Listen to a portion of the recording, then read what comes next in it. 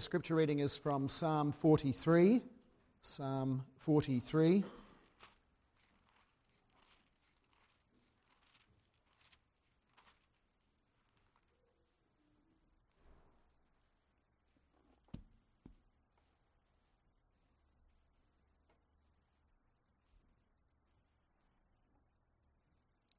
It's particularly verse 3 that has relevance to the sermon. Vindicate me, O God, and plead my case against an ungodly nation. O deliver me from the deceitful and unjust man. For thou art the God of my strength. Why hast thou rejected me? Why do I go mourning because of the oppression of the enemy? O send out thy light and thy truth. Let them lead me. Let them bring me to thy holy hill and to thy dwelling places. Then I will go to the altar of God, to God my exceeding joy, and upon the lyre I shall praise thee, O God, my God. Why are you in despair, O my soul? And why are you disturbed within me?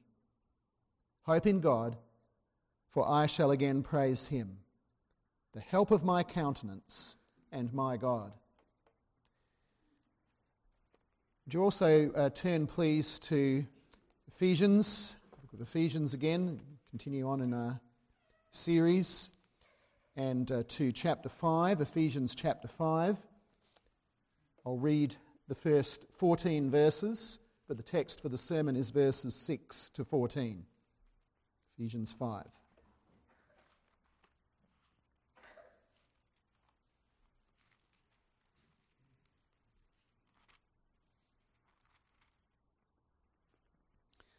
Verse 1, Therefore be imitators of God as beloved children, and walk in love, just as Christ also loved you, and gave himself up for us, an offering and a sacrifice to God as a fragrant aroma. But do not let immorality or any impurity or greed even be named among you, as is proper among saints. And there must be no filthiness and silly talk, or coarse jesting, which are not fitting, but rather giving of thanks. For this you know with certainty, that no immoral or impure person or covetous man, who is an idolater, has an inheritance in the kingdom of Christ and God. And now our text through to verse 14. Let no one deceive you with empty words, for because of these things the wrath of God comes upon the sons of disobedience. Therefore, do not be partakers with them. For you were formerly darkness, but now you are light in the Lord. Walk as children of light. For the fruit of the light consists in all goodness and righteousness and truth, trying to learn what is pleasing to the Lord. And do not participate in the unfruitful deeds of darkness, but instead even expose them. For it is disgraceful even to speak of the things which are done by them in secret. But all things become visible when they are exposed by the light. For everything that becomes visible is light. For this reason it says, Awake, sleeper, and arise from the dead, and Christ will shine on you.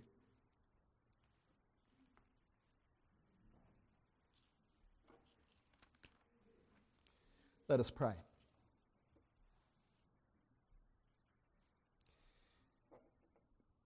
Heavenly Father, would you help us to remember that hearing is also an act of worship, another area where we respond to your mercy in the Lord Jesus Christ by seeking to give you glory and honour. And Father, will you therefore enable us to listen to the reading and preaching of your word with a godly attitude, with that desire to honour you in the way that we listen. We pray this in Jesus' name. Amen.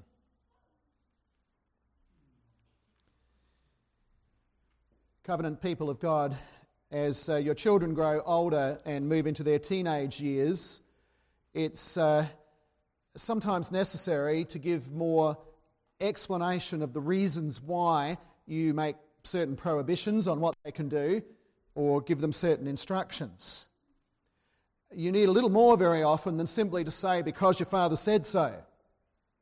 They like to have reasons, and it's good for them to understand those reasons. Now, of course, ideally, the Christian should be satisfied to obey our Heavenly Father simply because He said so. But the Lord graciously gives reasons as well as commands and prohibitions.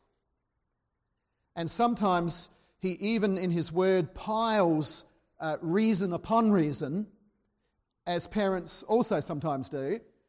When you're talking with your children, sometimes they ask to be allowed to do a certain thing and they get given the answer no, and then they're given some reasons for one thing, and then one reason is, and another reason you can't do this, another reason, and another. And so sometimes those reasons are piled up in that way, not uncommon. And thus we find in this section of the book of Ephesians, and in this section that we're now dealing with, we're looking at the application of the doctrinal framework that was provided in the first few chapters. So now in chapters 4, 5 and 6, we're in the application section, and in this section, those 3 chapters, there are around about 9 cases of the word therefore. Because of that doctrinal framework, therefore, this is how you live. God not only commanding us, but also giving us reasons, many reasons, piling those reasons up to make the point to us. And so as we think about reasons that we have seen, reasons that tie back to that initial point about having to put on the Lord Jesus Christ and put on the new self and put off the old self, and the reasons for that have been given, well, we saw in chapter 4 that we were to walk in the Lord's ways because His power and His glory are at work in us, because of His grace and His mercy, a response to that, because this is the calling that He's given us, because He has poured out gifts that can't be used if we don't walk in that way, because it is His purpose that we are to be edified and to grow and mature. And of course, behind all of that and interweaving through it, because of the work of His Son and of the Holy Spirit in us. That was all in chapter 4. Then already in chapter 5, in the first few verses, we've seen that we are to put on the new self, walk in His ways, because we have the family likeness. And that is the way God is in His character. And also because, and we saw it last time, that there is a coming judgment on those who do the opposite. Now we continue with another one of those therefores. And you find it in verse 7. So here we're getting more arguments for the same kind of life that we should be living. 3 points as we look at it. First of all, walk as children of light. Secondly, don't be deceived. And thirdly, don't be partakers with them. Walk as children of light, but don't be deceived and don't walk as partakers with them. Now, I expect in the first place that I expect you all know the difference between what it means to be walking around in a well-lit room at night, between that and being in a room where the lights are off and it's a particularly dark night and the curtains are closed and you need to get up in the middle of the night for some reason, and you are stumbling your way through the room in the middle of the night. You stub your toe on something that's been left on the floor. You trip over something else, maybe a pile of clothes or whatever it is. You trip over something else or a shoe as you're walking in the dark, or you accidentally bump into a shelf or a bedside cabinet and you knock something else off the floor onto the floor. We should be familiar with that kind of thing. So this contrast that we find in this passage, which is essentially one of either walking in the spiritual light or walking in darkness, we should have some sense of what that means because of that analogy that we know of. But analogies aside, there's a place to start in understanding what the apostle's talking about here, and it's not so much from our experience as to see this contrast first and foremost in the light of the Lord Jesus Christ, who is himself the light of the world. And you want to understand that contrast between light and darkness, and that's actually the place to start with him.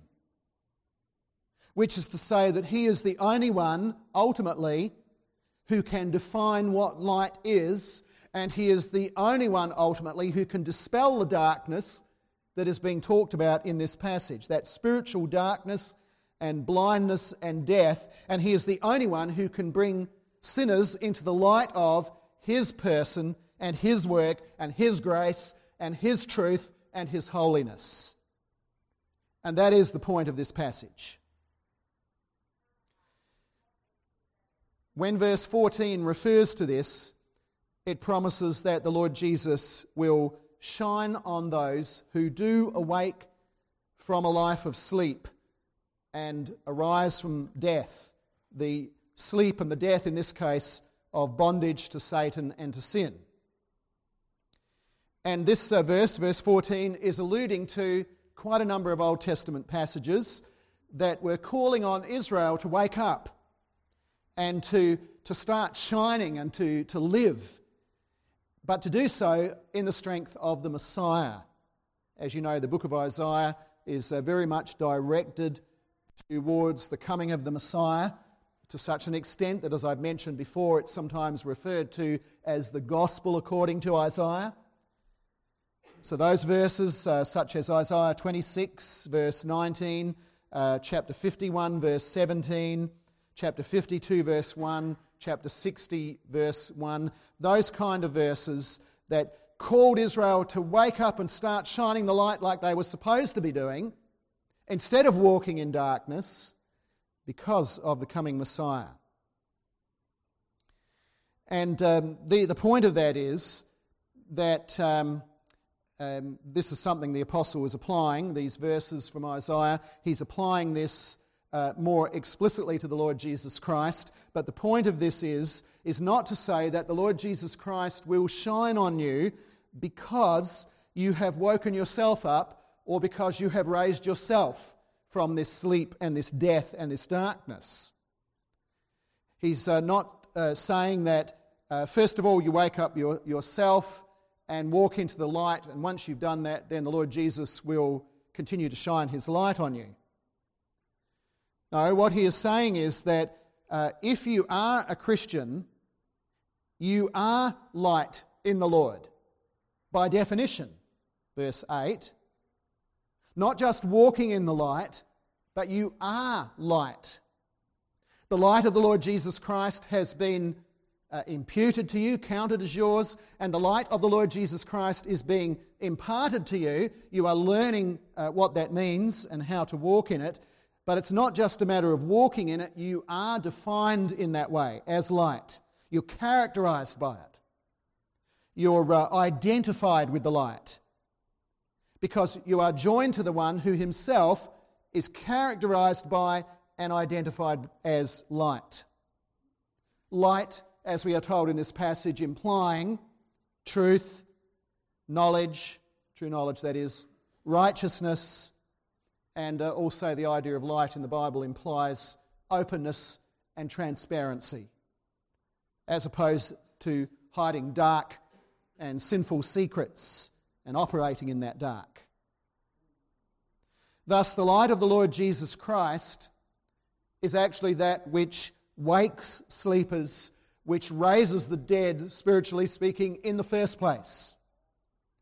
And then once you have woken up in that way, then the Lord continues to shine upon you as his people. He continues to shine on us rather than shining on us because we woke or raised ourselves.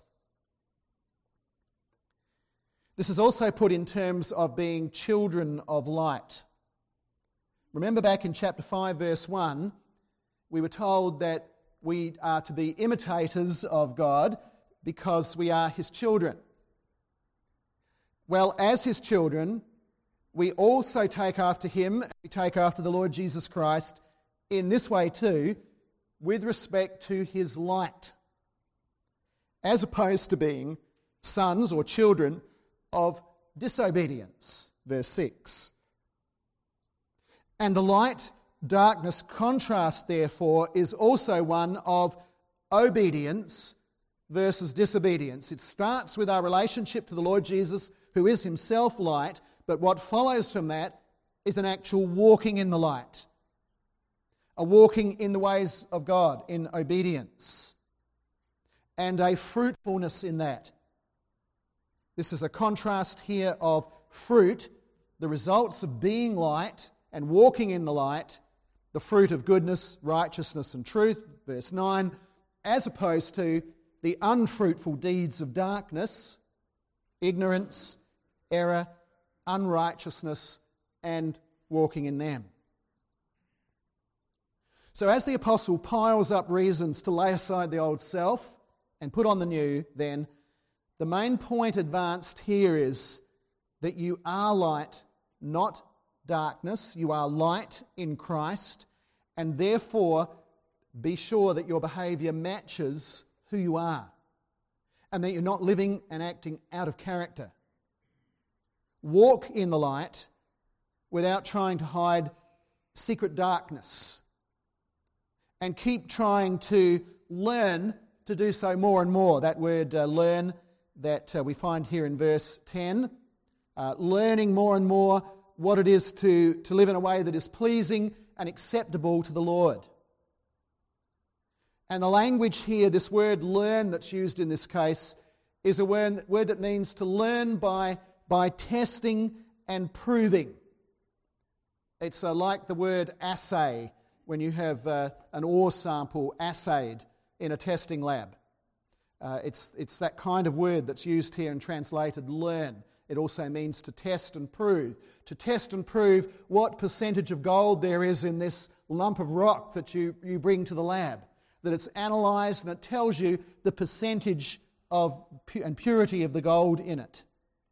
And so it's that kind of word. In other words, that you keep examining yourself for the degree of purity or impurity that exists in your life, and you keep striving with the Lord's help to grow in that rather than to decrease.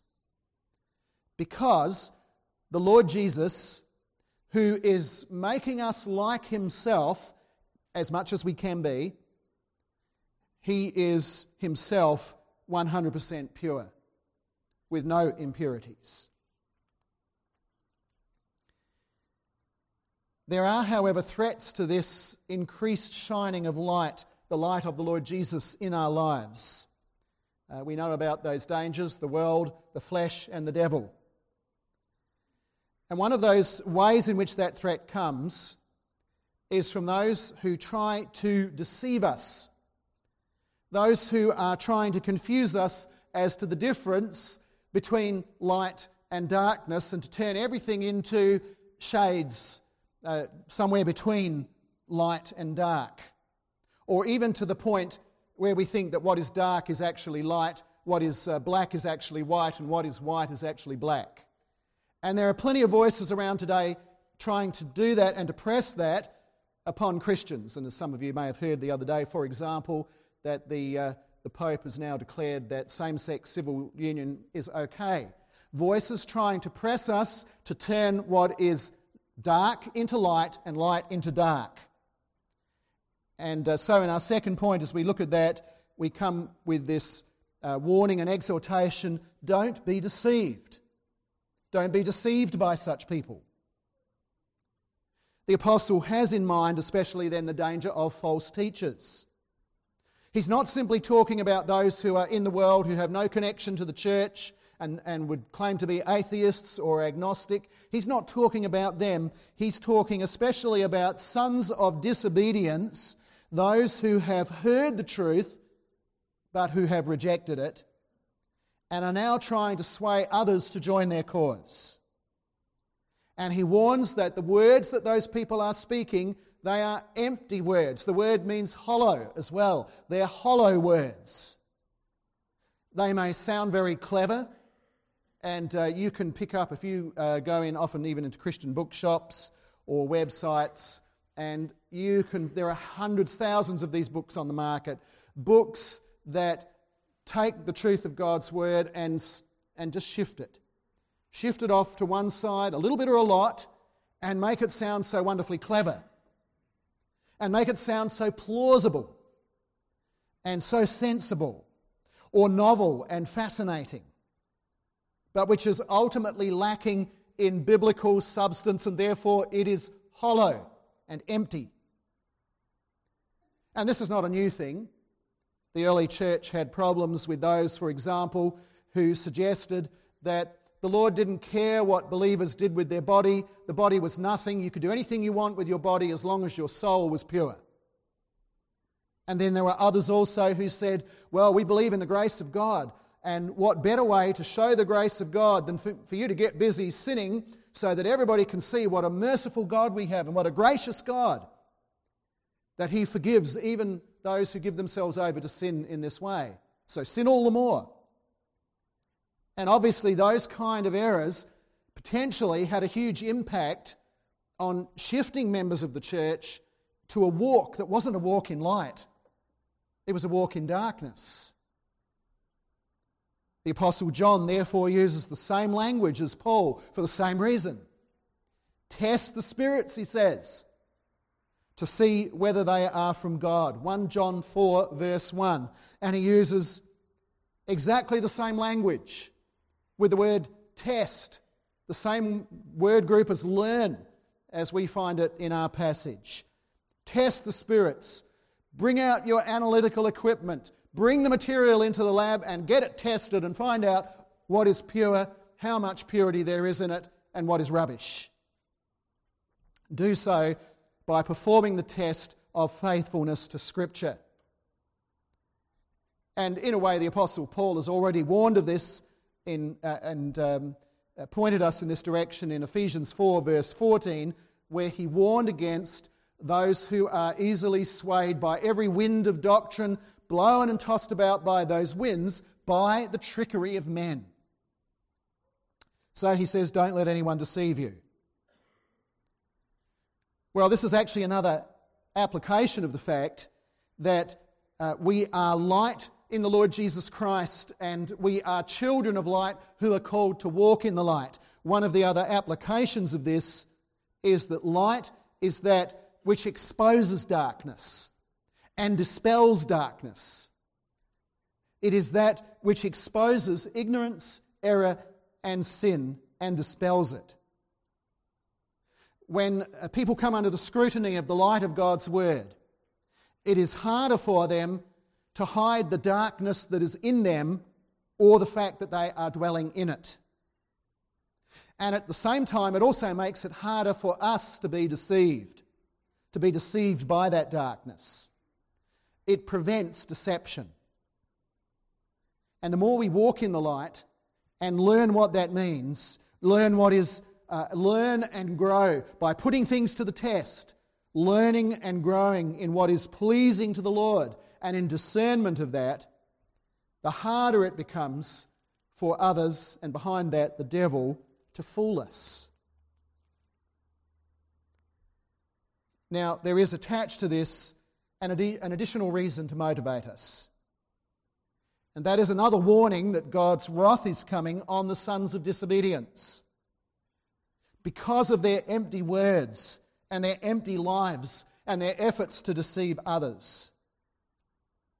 And the implication of that is that if we follow their lies and take on board their hollow words, we might find ourselves under the same wrath.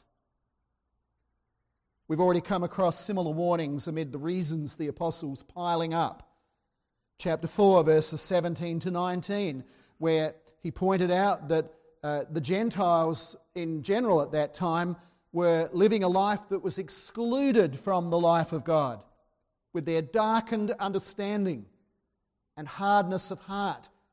If you live in darkness and you turn to darkness and you walk in darkness, you're excluded from the life of God.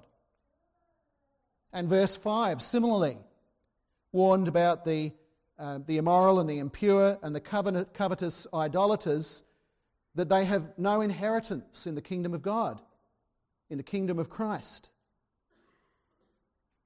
This then is another reason to apply ourselves to the study of God's Word, its doctrine and its ethics, so that we grow in the use of the tools of analysis and of discernment. When I studied as a geochemist, we used to have all sorts of fancy equipment. Well, it was fancy in those days, probably be considered dinosaur equipment these days, but in those days it was considered fancy. We analysed rocks with our electron microprobes and our atomic absorption spectrophotometry and X-ray analysis and a variety of other tests, and it all seemed very sophisticated and fancy at the time. But this is our equipment. The Word of God, this is our analytical equipment, and we need to use it. The other big danger that is addressed here is the compromise of cooperation. And this is not now a matter of being deceived, but this is a case where God's people sometimes are inclined to form a compromise of alliance, even though they know that those with whom they are allying themselves are not teaching and preaching that which is light. Our third and final point, don't be partakers with them. Two words are used here to describe this compromising approach. Verse 7, therefore do not be partakers with them. And verse 11, do not participate in the unfruitful deeds of darkness. Those two words, partake and participate, they're different words in the original, but they're very similar in meaning. The idea that we should not be fellow partakers or partners, that we should not be joint or cooperative sharers in communion and fellowship together.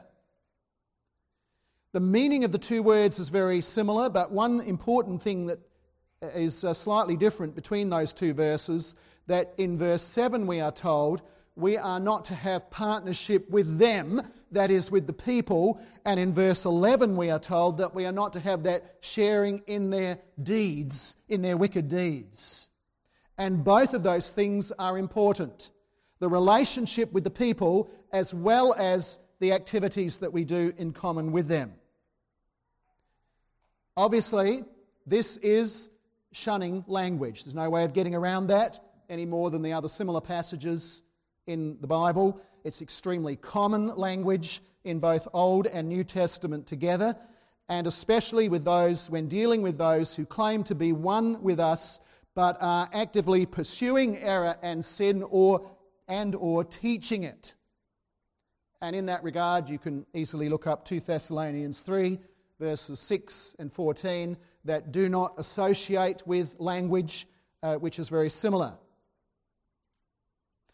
So thorough is the separation between the Christian and the false teacher or the false brother that the apostle again says, it is, in this context, he says, it is disgraceful even to speak of the things that they do in secret.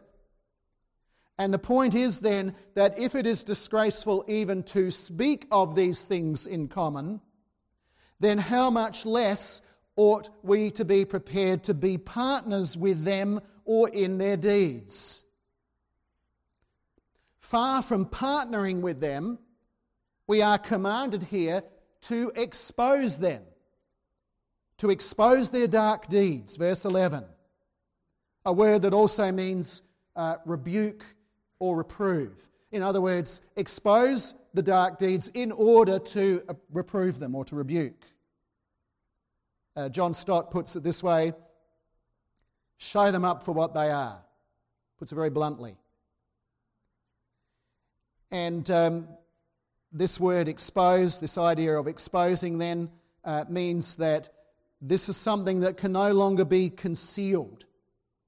By exposing these things, they can no longer be concealed, and they can no longer so easily therefore take other people unawares, because what they are and what they are doing and what they are saying becomes visible, to use the language of verse 13 in the first half. And I know this is not a popular approach today, where a loving manner today, and being a loving Christian, as we should, this is often taken by some to mean that when somebody comes out with some error, you've got to do your best simply to see the positive aspects in what they're saying, to understand and empathise with where they're coming from and so on. But exposing and rebuking, that's way too harsh in the view of many. But the scripture here is clear, and it's something commanded. And that, of course, does not justify an ungodly manner. But nevertheless, it is something that we need to take to heart. It is a duty that we have as God's people to expose sin and error. And remember in that connection the warning in the book of Revelation. Mentioned it quite a few times over the years, but the Revelation 2 and 3, the letters to the 7 churches, highlight 2 main problems in the churches that are selected, which are a kind of a snapshot of the church as a whole. That's why there are 7 of them, indicating that whole, that symbolic wholeness. And of those 7 churches, some of them fall into one problem, that they've lost their first love. They may be very strict on doctrine, but they've lost their first love. And that's a danger we have to be aware of and watch out for. But so too with the other one, the other main problem, and that is tolerating error. Not that they necessarily taught it or believed it, but they tolerated it, the Nicolaitans and so on.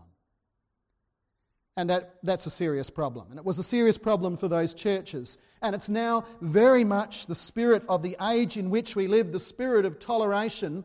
And it's so easy. We're probably in a more tolerant age as far as that's concerned than the 7 churches were in the time of the Apostle John. And the pressure is all the greater now to be tolerant towards darkness rather than to expose it and to rebuke it. At the same time, it is important to recognise that exposing and rebuking sin and error is not something we do for the fun of it, and it is not something we do solely as a negative exercise. The apostle says that this exposure to the light not only causes sin and error to become visible, but in verse 13 in the second half, words that are sometimes considered to be a little bit hard to know exactly what the Apostle Paul is saying there, but there's some difference of opinion on that. But it appears that in verse 13b, he is talking about the fact that when that darkness is exposed, it can actually be turned into light itself.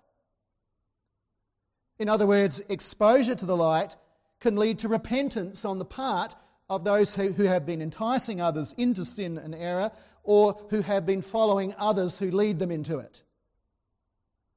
And that should be our desire when exposing and refuting these things, that desire for the repentance of sinners. This too then is a reason to walk in the light and to learn to do so more and more. The more you are steeped in God's word, the more, Lord willing, you will be used and you will be of use to not only exposing darkness with the light, but also calling sinners to repentance. Even as you seek to heed that call yourself, recognising that there is sin and therefore an element of darkness in each one of us. And there are failures sometimes to understand the true doctrine of God's word at various times in our lives as well. Recognising that for ourselves and doing that same work with the same equipment in our own lives. And as we do that, then more and more the light of the Lord Jesus Christ will be seen as He awakens sinners from their sleep and raises the spiritually dead from their death, and also as He continues to shine His light on those who are His. Amen. Let us pray.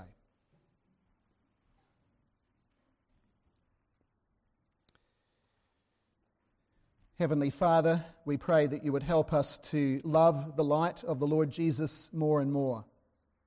Father, enable us to lay hold of the fact that we are light in him, and therefore we ought to be walking in the light, in the knowledge and the truth and the righteousness that he supplies. Would you give us a desire, therefore, to learn more and more of truth and righteousness from your word? And Father, would you also aid us by your Holy Spirit to walk accordingly, to expose ignorance, error, and unrighteousness in ourselves and also as we see it around us.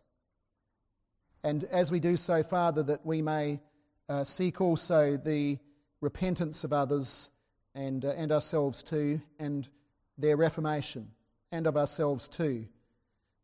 We pray this for the sake of the light going out into this world, for the sake of your glory. We pray it in Jesus' name. Amen.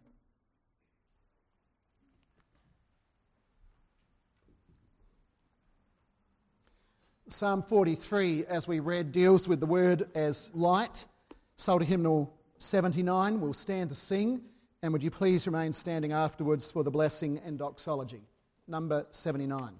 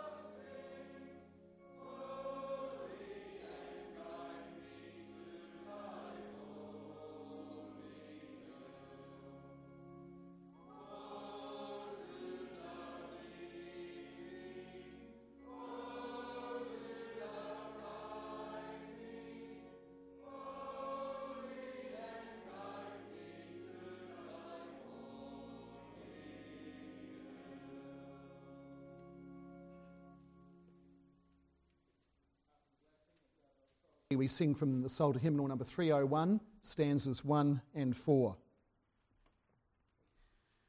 The Lord of peace himself continually grant you peace in every circumstance. The Lord be with you all. Amen.